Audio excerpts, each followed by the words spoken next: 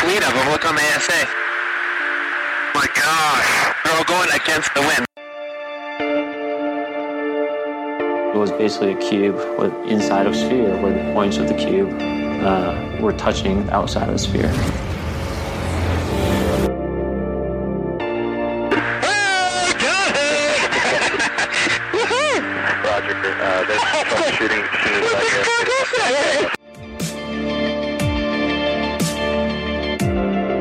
So this isn't anything that just is limited to the United States.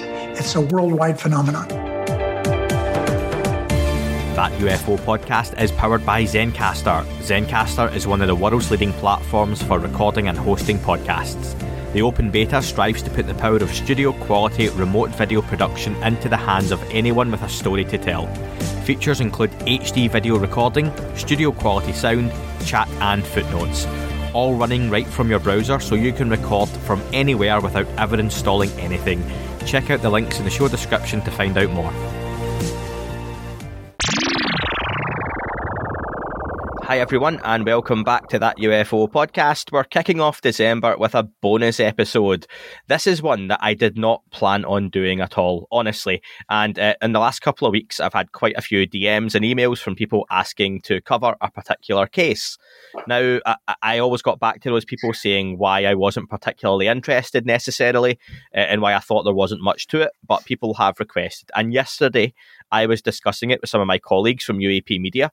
And as I was discussing the case, I got an email again from a listener asking to do a show on it or a bit of a deep dive. So we decided, you know what, let's get on, let's record, let's share our opinions and put it out there for people to make up their own mind.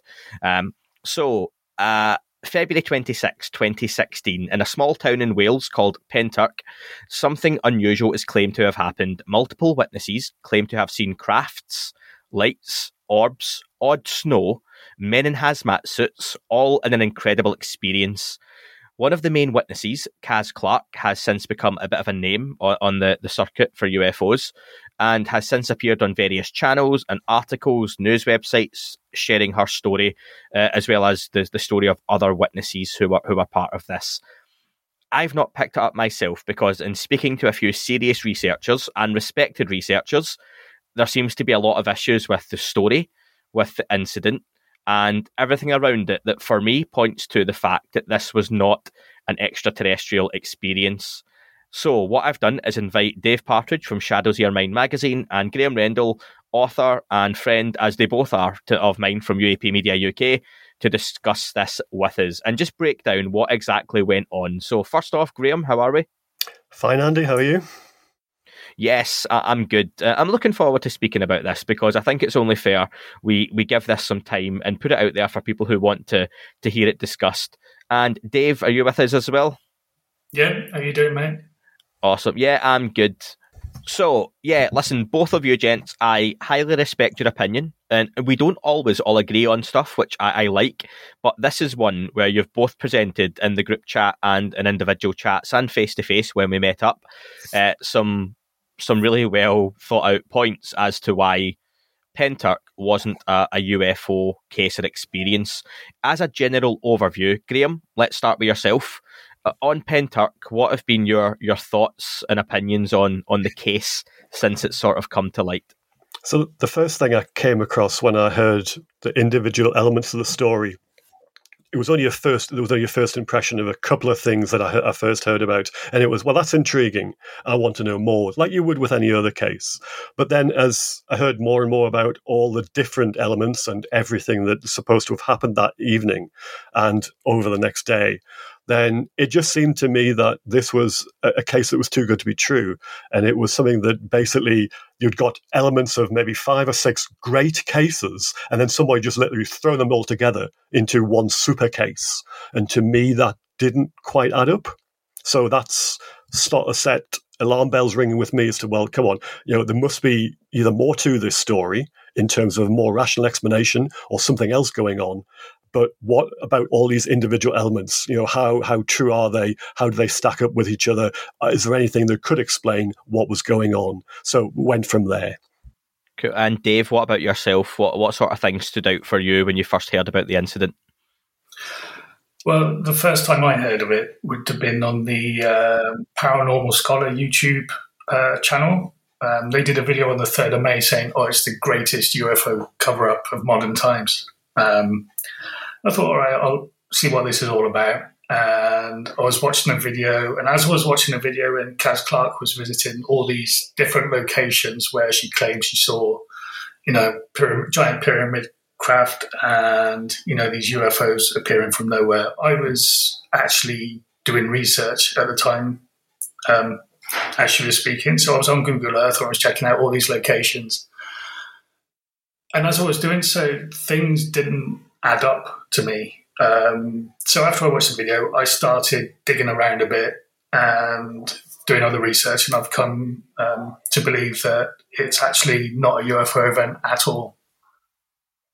And this is why I've obviously massive respect for both of you and the work you both put in. And Graham, I always see your expertise, particularly from a military point of view. You're really good with that kind of stuff. Your encyclopedic knowledge that you both have is phenomenal. Not to blow too much smoke up your backsides. And Dave, yourself as well. But again, just the research and the knowledge you have, particularly of those UFO cases from the UK. So when you both come to me and say, there's nothing to this and here's why, and you laid out a load of really interesting things on the table, this is what I want to get across to the listeners. Again, don't take what Graham and Dave or myself have as an opinion and make it your own. You've got to make up your own mind. But we're just putting another case across for this that says, look, there's a lot to say that this one wasn't a UFO case necessarily. There was something unidentified, but there's a few issues with it. Dave, we'll keep on with yourself then. So you said you started seeing some issues with the case. What was the things that jumped out straight away for you that got you really questioning this one? Well, the first thing was this alleged bald patch in one of the fields where Kaz was, where she claimed that a UFO had touched ground, almost landed, or had hovered about 10 feet above the ground.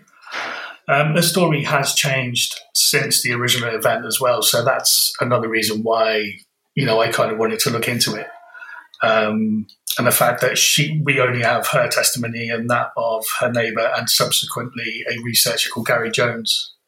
We only have their word to take for all this. There's been nothing else. But this bold patch I was looking at, and I found the location on Google Earth. And Google Earth has these historic timeline feature, so you can look back at various satellite photos or, from the Google balloon or the Google plane or whatever. And so I identified the field where this bold patch was, and then I went back through the various years, and I could not see any change in the foliage or the scrubland in that particular field at all. So once I discovered that, I started looking at other elements of that story. And that's when I found out that on that particular night, the 25th and the 26th of February 2016, there was a Special Forces training exercise called Exercise Chameleon, which was taking place in the Clantrison area. So I started looking into that. And Exercise Chameleon is a biannual, multi-operational Special Forces training exercise, which includes the Air Force, the Army, the Royal Navy. And it's just, Exercise Chameleon is a multidisciplinary Special Forces training exercise, contains the Air Force, the Army, and the Navy. It usually starts in Scotland or the northeast of the UK and then makes its way down to Wales. Obviously, the Brecon Beacons is a favoured training site of the SAS. So when I found out that this particular exercise was taking place at that exact time, on that exact night, that Kaz Clark is saying this UFO appeared, and she's claiming that, the military was there and they were awaiting this UFO to turn up. That's another reason why I started debating what she was actually claiming.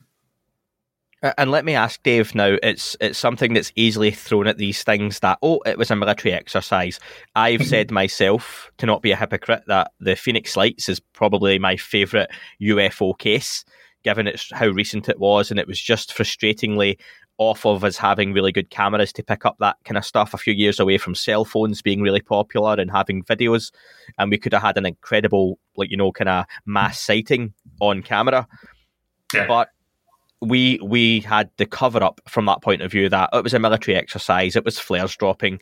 However, you're saying this is a biannual, so twice a year exercise, and I take it this had happened before February 2016. This wasn't the first?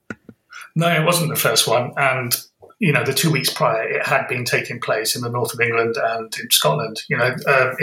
Earlier this year, it was taking place, around Dundee, and then it moved down to Wales 2 weeks later. So, you have various different aircraft that are involved in this, and Graham can probably tell you more about those.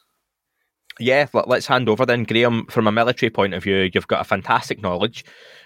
Kaz and others claim to have seen large craft, rings of lights. There's various artists' impressions of those being drawn up. What is it likely that they were actually seeing on this occasion? To be honest, because I wasn't there, I can't actually say. However, I can speak to Chameleon in terms of, yes, it's true, it's on twice a year, and it goes back a fair while. It's long before 2016. And if you look at the some of the aircraft enthusiast forums on the internet, you'll be able to find out which particular aircraft were involved, and even down to the actual serials of the individual aircraft that were taking part in the exercise, and each time round. Now, these particular aircraft were based up, as you say, in the north of England to start with, and they were operating out of Leaming and Dishforth, which are airfields in North Yorkshire. So you had helicopters, you had Hercules transports, you had other aircraft involved in it, and they were all to do with this exercise, which was also involving elements of the special forces. So, but some of the elements that they were coming out with in terms of the story, and I'll just pick a couple at random, if you don't mind, just to go through these, because, yeah, sure. Again, I can't really answer what the individual things were, because they're quite difficult to pin down. But in terms of red and green lights, I mean, they're navigation lights on an aircraft, so there's one possible explanation. But also, they could have been the kind of LED kind of lights that you have strapped to the legs of people who are parachuting, because that's a particular thing that they do nowadays as well. And you can actually buy those things, I think, on eBay even. People have pointed these out, that that they're kind of identifying marks, especially for exercise. You want to see where people go in the dark, because these people were being parachuted in the dark in terms of the exercise. So there's another possible explanation for these red and green lights that were flying around the skies. But then there's other parts of the story. The mention in one particular case of an E3 Sentry aircraft, which is an AWACS, an early warning, the aircraft, the ones that have the big mushrooms on top of them for the airborne radar. And it was flying at very low level, according to the story. Now, if you're flying down a Welsh valley, now that's fair enough for fast jets, for Typhoons and other aircraft like that, the ground attack aircraft, the fighter aircraft. But a large airframe, basically a converted civil airliner, which it's not quite, but it's near enough an analogy, like the E3 AWACS aircraft, doesn't go down, one of the kind of, a mountain valley at low level, because they're not built for that kind of flight, first of all, but also it's beyond the mission parameters, because the idea of an airborne radar is that it sits at altitude, because then the radar can see a much greater distance. If you put it in a mountain valley, then it's not going to see very far. So it just makes sense at all. They don't even train flying down valleys. You never, ever see them. The only time you ever see one of those aircraft at lower level is either possibly at an air show, which is very rare, or you see them coming into land or taking off. So that bit didn't make sense either. And people I've spoke to who have more of a knowledge of the RAF than I do and have experience of flying in the RAF couldn't come up with an explanation either as to why an E3 Sentry would be flying at low level. So there's one thing. Okay, so there's another element of the story which I heard that was to do with a possible royal connection. So this speaks to the kind of throwing everything at the kitchen sink at the story. And there was a mention of one of the Royal Flight BAE 146 four-engine jet transports that's a VIP aircraft, and it had come into Cardiff Airport with what they said was a Kitty call sign. Now, that's a fairly standard RAF call sign for this particular flight. And they were saying that there was a royal connection, that there was something, some kind of involvement with senior RAF officials being brought into Cardiff Airport to either oversee or to do something with this exercise about chasing this UFO down. But actually, it turns out the Royal Flight aircraft, when it uses Kitty as a call sign, it's a positioning flight to pick up a Royal. When there are no Royals on board one of these aircraft, they use the call sign Kitty. When one is, they use the call sign Kitty Hawk. And when it returned to London later that evening, it was using a Kitty Hawk call sign. And it had actually picked up, I think it was Prince Charles it had picked up. He was either visiting somewhere in the area as some kind of official function that day, and it was to take him home. So, there's an explanation for that as well. So there are various elements to the story which have an aviation side, which have been sort of purported to be, included in this whole elaborate story about this huge event. But actually, when you look at them individually, none of them really either make sense or they have perfectly, rational explanations, which, you just explain these things away. So that doesn't stand up. These elements don't stand up for me, I'm afraid. On you go, Dave. Yeah, just to add to Graham's Kitty Hawk explanation, on social media on that very night, there were, tweets and Facebook posts from local residents complaining about the noise of the helicopters, and there's all these explosions and bangs, and people were worried that there was something going on. However, this was explained by South Wales Police at the time on all these social media channels that it was a military exercise. Now, one social media post did make the comment that the Welsh Rugby Union team was staying in a nearby hotel because they had a game coming up, and that's why Prince William is a president of the Welsh Rugby Union, or, he has he's like a patron of the Welsh Rugby Union, I think, so that's possibly why Kitty Hawk had been used as a call sign, because he was either visiting the players while they were training, or he'd been to the game. I can't remember if there was a game on that night, but with regards, one of the claims that Kaz Clark has always levelled, and Gary Jones, is that the local residents weren't notified that this was happening, and the way to check that is by doing a NOTAM search, which is kind of a system whereby local residents and local councils are notified about military exercises or low-flying aircraft around that area. And unfortunately, the NOTAM search only goes back so far, but somebody has managed to find 2 NOTAMs for February 26th and February 25th. The first one says valid from 9 o'clock on the 25th to 7 o'clock in the morning on the 26th. From the surface up to 5,000 feet, exercise chameleon, up to 7 helicopters operating without lighting within a 5 nautical mile radius centred near Llantrisant. Aircraft will remain clear of controlled airspace. Non-participating military aircraft shall avoid the area.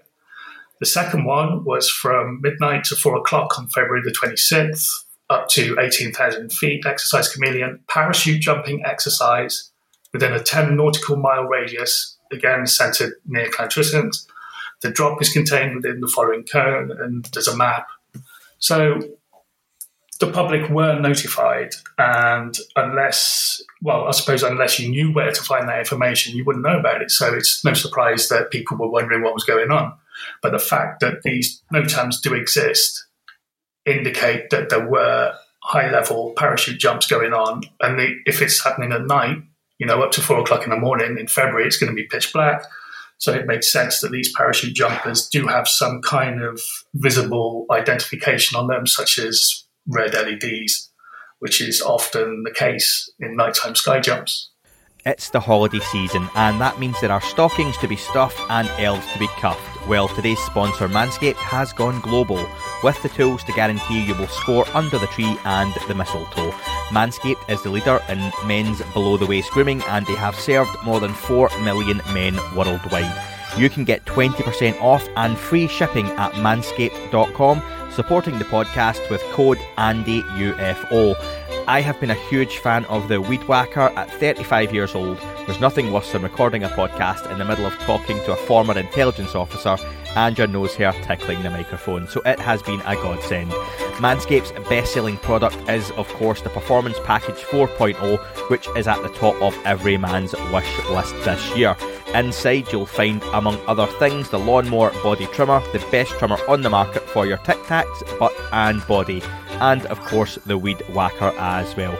Get the Performance Package now to receive their 2 free gift, the Manscaped Boxers and the Shed Travel Bag too.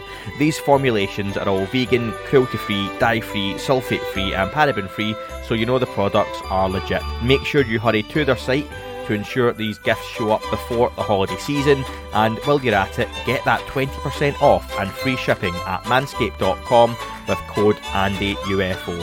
Whether it's for you, your partner, your dad, your brother, friend, someone you love, someone you hate, get them something they will actually use, and it's almost guaranteed to get a laugh. Last time folks, 20% off and free shipping at manscaped.com, supporting the podcast with code ANDYUFO. Just doing a quick check on the February 26th, 2016 rugby. Wales played France at the Principality Stadium, and Prince William was in attendance, who is the Viceroyal Patron of the Welsh Rugby Union. So I imagine that, again, just as the detail of what you were looking for. So yeah, absolutely spot on in terms of the date. There was a rugby game on, and of course any number of royals and celebrities would have been in attendance at that as well. It was quite a big game at the time. So yeah, spot on, gents. Graham, you want to come in there? Yeah, it's just an explanation about NOTAMs. It means notice to airmen. So there are actually things to advise other airmen as well, so like private pilots, about things that are happening in the airspace around the UK. The descriptions that Dave gave of those particular days, those you see those explanations for a whole load of exercises that happen right around the country, every week of the year. So you will see those kind of descriptions about the heights involved, and often parachute jumps at night in different places. That wording, it's quite standard. So there's nothing, out of the ordinary at all for those 2 days. You will see that kind of thing replicated in different locations right across the country. Let me stay with you, Graham, on this as well. Now, you've mentioned the military exercise. You've both mentioned, what's been described as being seen. Why are military exercises being held so close to a civilian area that's well populated? Why is this even able to be seen with the naked eye so close up? I mean, they run out of places to train, basically. They don't like to train in the same place all the time. So there's one thing where there's different parts of the country which are quite sensitive to low-level flying, for one thing. I'm just looking from that aspect. So they try and change the routes that the aircraft fly, the different areas where they do the low-flying training. But for ground exercises as well, then you can only get so much value out of a certain place to use it over a certain period of time. They have to look for new places or just change them around. Now, it might be that the specifics of this particular exercise needed somewhere which was a bit closer to a built-up area. But then again, you see, we're now in the realms of trying to get the motives of the particular exercise, and that's quite difficult, especially from a special forces point of view. Because if you ask, the military or the government about any particular SF exercise, you will run against, I believe it's Section 26, in terms of FOIA, where you just don't get a response because they never ever comment on special forces matters. So if any exercise has even just a hint of an element of this kind of thing, that's what you run up against. But there'll probably be some reason why it was so close.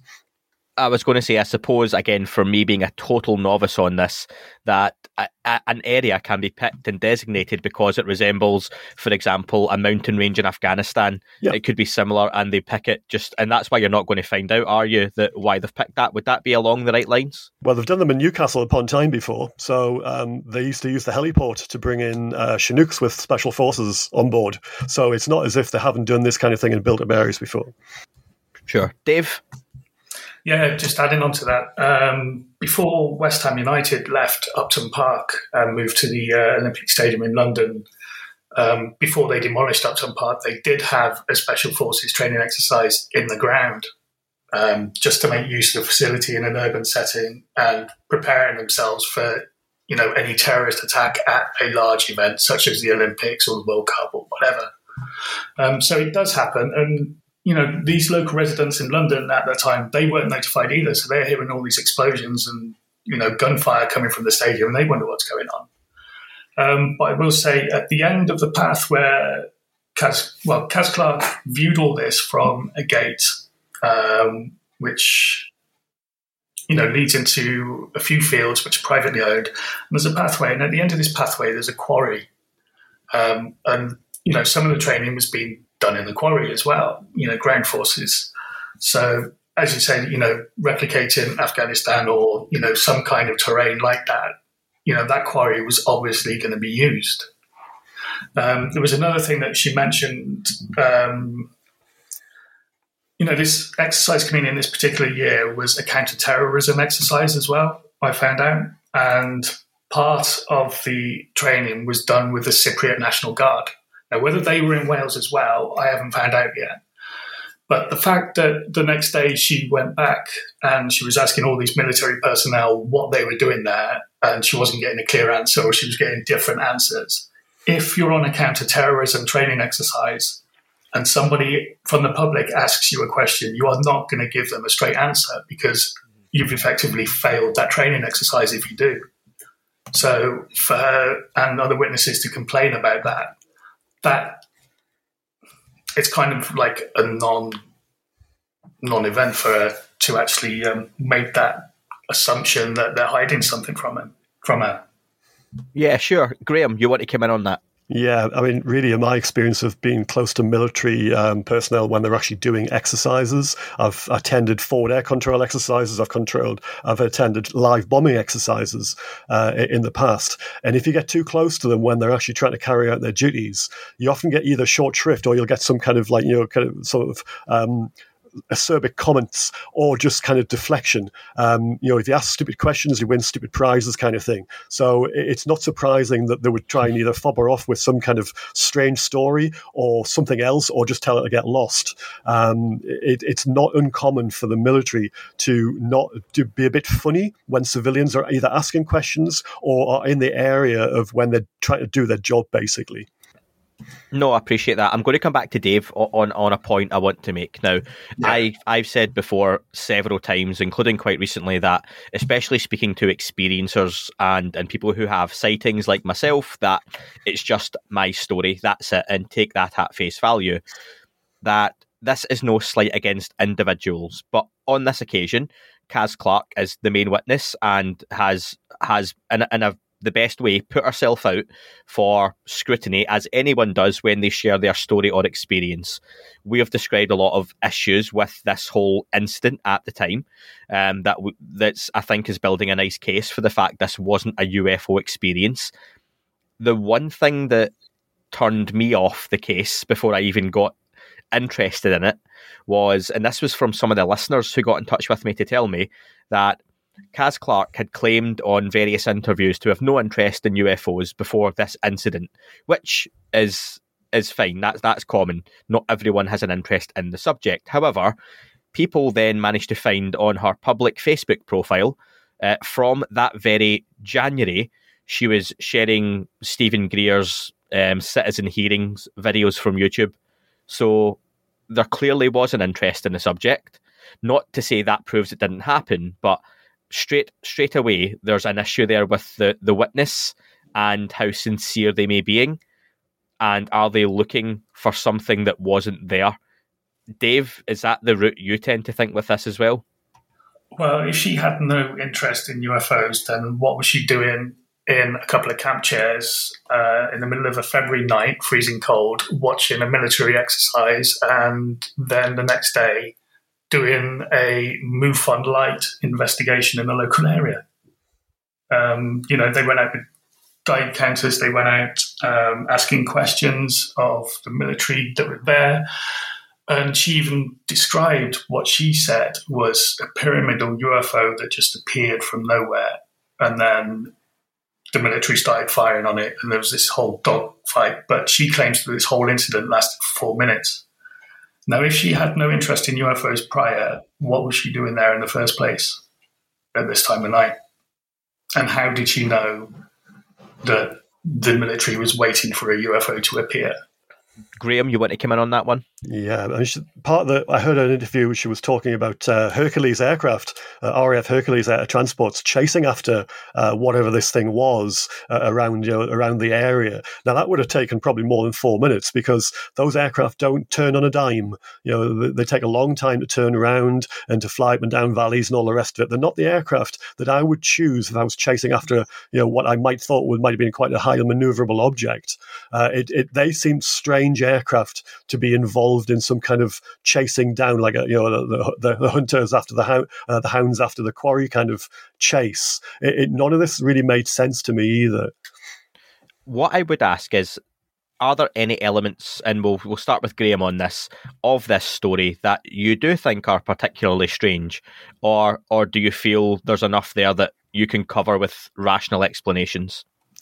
I've not come across anything particular that it can't necessarily be explained away. Whether or not they can all be explained away in terms of the entire kind of information, the things that were going on that night, I can't say. But there's enough there that they've come up with that other people and myself and Dave and others have looked at and go, well, actually, this could explain that. And it fits in with the night itself. Then, to me, there's not much going on here. I don't know every element of the story because there may be things that they haven't either mentioned or there may be things I've missed. But all the things I've come across, there seems to be some kind of rational explanation for it. And then there are other elements of the story which simply have been refuted. So the mention about the hospital, being shaken to its foundations, I believe that was one element of the story. And yet the hospital have been questioned, and there's no such record of anything like that actually happening. So there's a few elements that, including also the motorway being shut, the M4 motorway apparently being shut because of the incident. And yet there's no sort of corroboration on that score either. So there's elements of the story which have been suggested which don't add up either. So I'm afraid, looking at it as a whole, none of it actually makes any sense at all, to me anyway, and that's just a personal observation. I've got nothing against the person concerned. I've no wish to try and knock something down, but I'm not going to stand by and let things just sort of be played out when there seems to be a completely rational explanation for it. I don't like myths getting propagated. And Dave, what about yourself? Anything for you that stands out as still being unusual or unexplainable?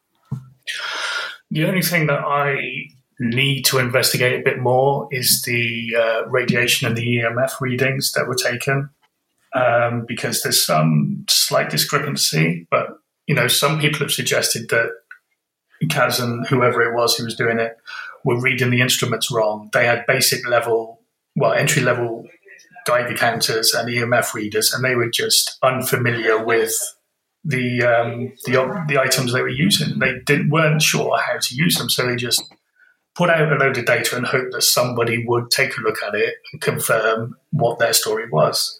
I mean, what we do need to say is this pyramid that she claimed to have seen,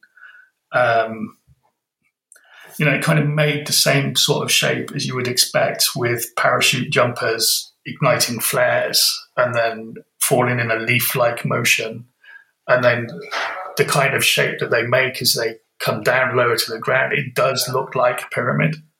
And her original sketches do show, that kind of formation, although later on that's changed to an inverted pyramid once people started making the connection between pyramid, parachute flares. Another thing that she claims is that one of the craft, she claims there was a few other craft as well, and one was damaged and flew into the local, Llantrisant Forest, also known locally as Smilog Woods. Apparently this UFO came down and hit some of the trees and damaged some of them and caused burn marks on the trunks.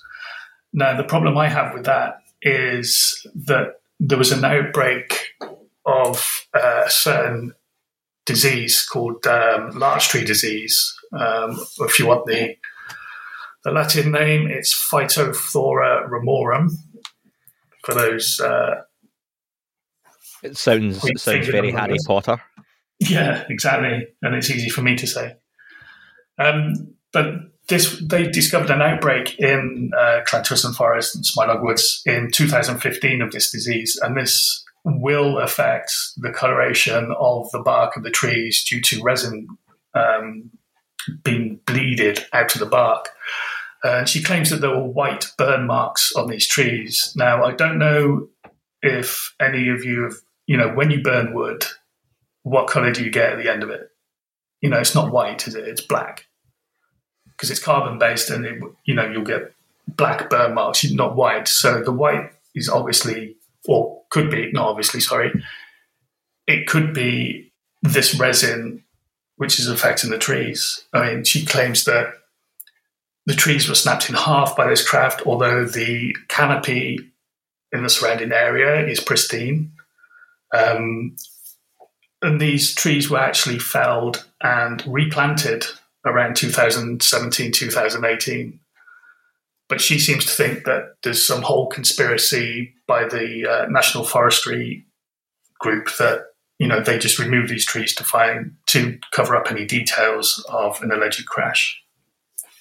And I think when it comes to this, just to re-emphasize that it's none of us are outright calling someone a liar, but with any UFO case, there are sometimes people who embellish their stories. They misidentify, they misremember, but some people sometimes do have very vivid imaginations, and I can't help personally think on this occasion that this is what's happened, that someone has taken parts of a story and ran with it and then embellished on top of that. Again, that's just my opinion. I would ask people that they, like Graham and like Dave have, go and do some of the research, go and look at some of the interviews Kaz and others have maybe done on the subject, read some of the articles, there's plenty of them if you search Pentyrch UFO. But then listening to this, listen to what Graham and Dave have said themselves, what they've found out, what they've researched. They've done some great work on it. If you've got questions, get in touch with them, especially on Twitter, where they spend a lot of their spare time, and ask them to converse, because they'll happily do that. And the reason they've joined me on this is because we still have people getting in touch, asking about this case. And I think just in this short podcast that you two gents have put forward a very reasonable argument as to why this wasn't something ET or UT or whatever it may have been. It was very much a human explanation. I'll just ask you both to kind of wrap up for this one. Dave, if you want to add anything before we head off. Yeah, it was just regarding the military people that they encountered the following day and the next days, and they said, they were in hazmat suits and they were combing the ground, and they had a laptop in a huge heavy-duty case. Well, the laptop case is typical of those used when you're trying to protect sensitive electronics from EMP devices. So it stands to reason why, if they're on a counter-terrorism exercise and there's a possibility of, EMP, low-level charges or whatever like that, it stands to reason that you would protect any equipment that you're using. With regards to the people in the hazmat and the supposed cleanup operation or debris removal, as is claimed, that is standard operation for any military training which is carried out, on private land or, National Trust land or anything like that. It's so that they can, clear up any metal shards or any kind of equipment, shell cases or anything like that, which could damage livestock or, cause serious injury to or damage to farm machinery or private machinery or anything like that. So that what she encountered is actually official protocol after a training event anyway. Perfectly fair. And Graham, what about yourself? Anything you want to add before we finish up? Yeah, just the various elements of the story would, and if they were to be true, then it would mean that the cover-up would have to be in the hands of not just the military, but also South Wales Police, the local Forestry Commission, possibly the council, possibly the hospital authorities. So I think we're looking at too much here. I think we're looking at a story which, it seems, as you said before, may have just been blown out of proportion. Again, I'm not wanting to, sort of do any kind of hatchet job on the people concerned. I don't know them personally, but it just seems to me that this story's been embellished, way beyond anything that it might have once resembled. Graham, what are you working on at the moment? Any more books in the pipeline? You seem to be churning them out at the moment.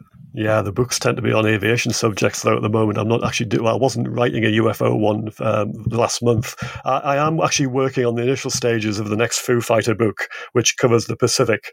But I'm also sort of toying with the idea of doing a kind of general book about UFO cover-ups in terms of investigations. So I'm looking at what I can maybe put out in terms of a book that's more aimed at people outside UFO Twitter, so the general public, to get them in board in terms of the history of investigations and how they were twisted to try and say, look, there's nothing here to see. A bit like Ross Coulthard's book, but just concentrating on that issue. So I'll have a think about that between here now and Christmas, and then see what I come up with. Excellent, sounds good. And Dave, of course, we've got the next issue of the magazine due out soon. You were teasing earlier on online. Do you want to tell us a little bit about that and what we can expect? Yeah, well, if people weren't aware, I've had some private family health matters over the past few months, which has delayed the issue that was supposed to be out back in August or the start of September. So 3 months later than planned, that will be out hopefully within the end of the week, and we can talk about that another time. Yeah, we will. We'll do a short preview pod on the magazine like we done for the last one, which people enjoyed as well. So again, gentlemen, thank you very much for your time. This has been very late notice, but I hope it's given people some food for thought on top of that as well. Lots more to come. Next up on the podcast, we have the KGRA live at 11 p.m. UK time on Friday the 3rd of December, but also the interview with Mary Rodwell will be coming out in the coming days too. So thank you very much and speak to you soon. That is all for this week's show. Thank you very much for listening. Please remember to leave the podcast a review on your chosen platform. You can like, retweet and subscribe. That would all be very much appreciated. The shows are being uploaded onto YouTube as we speak more and more. You can sign up at patreon.com/That UFO podcast to access the shows ad-free as well. Please get in touch on Twitter, Facebook, Instagram, That UFO podcast. Of course, on Twitter, it's at UFO UAPAM. And again, folks, as always, keep looking up. You never know what you might see.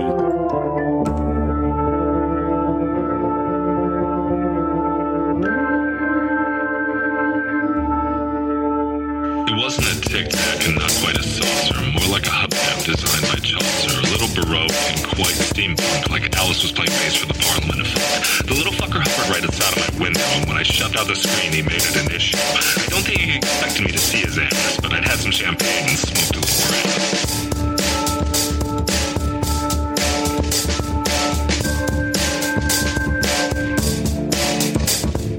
Meditated Game of Fateful on Meta. I can't imagine how it could have been any better. I got to the top of the stairs and there he was. Like, you awake? I was about to abduct you, cuz.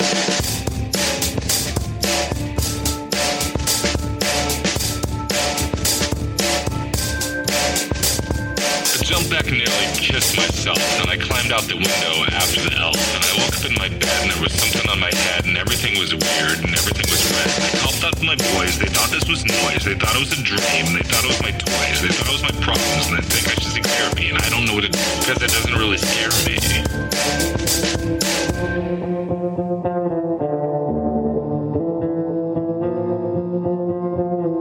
If you really want to know who I think I be, I think it's you and me and us and we and him and her and that and she and that thing over there and what's that, Jake?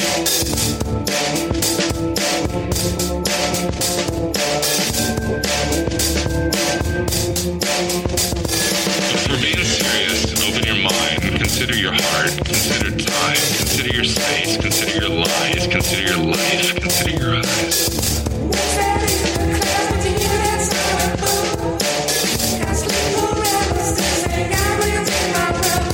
It wasn't a tic-tac and not quite a saucer.